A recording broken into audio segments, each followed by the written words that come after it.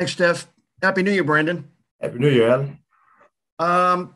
How is it? How nice is it rather to have the full running back room full again? It's awesome. Like, I mean, everybody brings like their own flavor to the game, but to have everybody back and healthy is what you pray for. A question for you: when the running backs, when one of the running backs are out, or and everybody has to do more work, does it actually hurt in some respects? How much a running back can do because you're actually doing things that you're not necessarily used to. But I don't mean this as a negative. I mean just how it goes sometimes.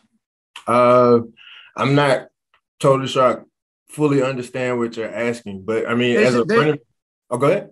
Basically, it's like if Ramondre's out, it's you and Damian and JJ, and basically you're called on to do some things that maybe you not would normally be called upon to do if you had the full complement of running backs. No, that's what practice is for. We practice for all situations, and we're all prepared to back each other up. That's just how we operate. Thank you, Brendan. Next question, Tara Sullivan. Hey, Brandon, how are you? Hi, Tara, how are you? Good, thank you. I wanted to ask a question that sort of relates to the Jaguars, not to ask you about them because it's just your opponent, but obviously we know what they've been through, changing coaches, coming in with an interim coach and what they've gone through this year. What I wanted to ask you is just, what is it like to be in the stability that's around the Patriots? What has it meant to you? What has it meant for your career? Like, what do you kind of just make of it, of just, at least from the outside, just how stable it seems, especially when not all the NFL is like that? I don't quite know how to answer that. Besides that, I know me personally, I know a lot of my other teammates, current and former, we work our butts off for everything we've gotten. And whether that's extensions or more playing time or playoff potential over the years, that has been from a lot of blood, sweat, and tears and a lot of bad words I can't repeat from Bill. And, that's how we get to where we get every year. And it's just, like I said, there's a lot of hard work. And even from the coaches, that's where our stability comes from, is working our butts off. Perfect. Thank you. Next question, Ryan Hannibal. Hey, Brandon, I wanted to ask you about your Instagram post from this morning, and I guess anything you could share on that, and what made you do it today. I really didn't have a reason for it. I actually had made that video last night and was just kind of going through pictures, just kind of reminding myself. But that was back from 2018. I was diagnosed with cancer. It's like epimucodermoid carcinoma or something like that.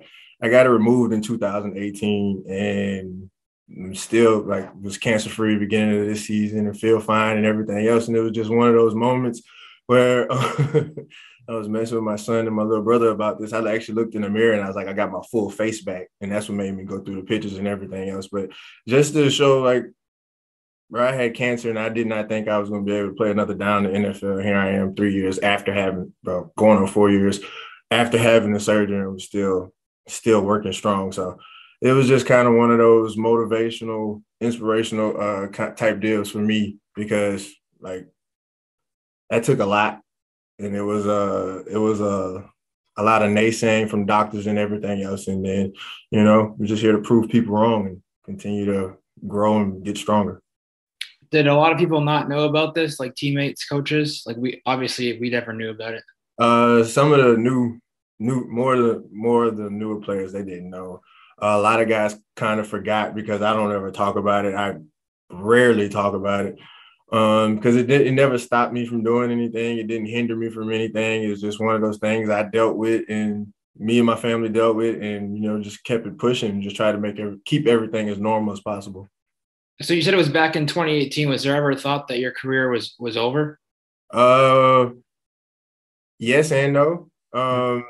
The surgery was in 2018. The entire process was probably a span over 3 or 4 years before it actually got removed. And yeah, it was just a thing. It was all right. No, thank you for sharing it earlier and answering this question now. No problem. And next question, Mark Daniels. Hey, Brandon, I wanted to ask you about that as well. What was the timeline like? Because I know we're at 18. You were with Miami. So was this something that happened in the off season? I had the surgery in the off season. We found out about the cancer right after the Super Bowl is when I was diagnosed. After we played Philly.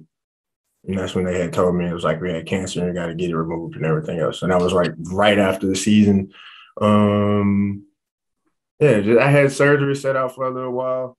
Just lost majority of function and everything on the right side of my face.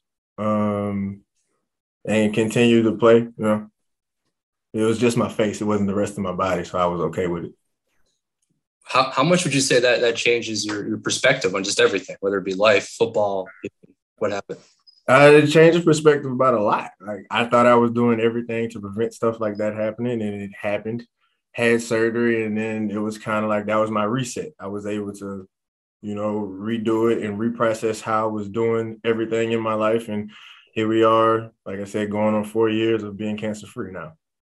Well, congrats on that. And again, thanks for sharing. I'm sure there are a lot of people who have been in similar situations that, appreciate someone like you sharing the story.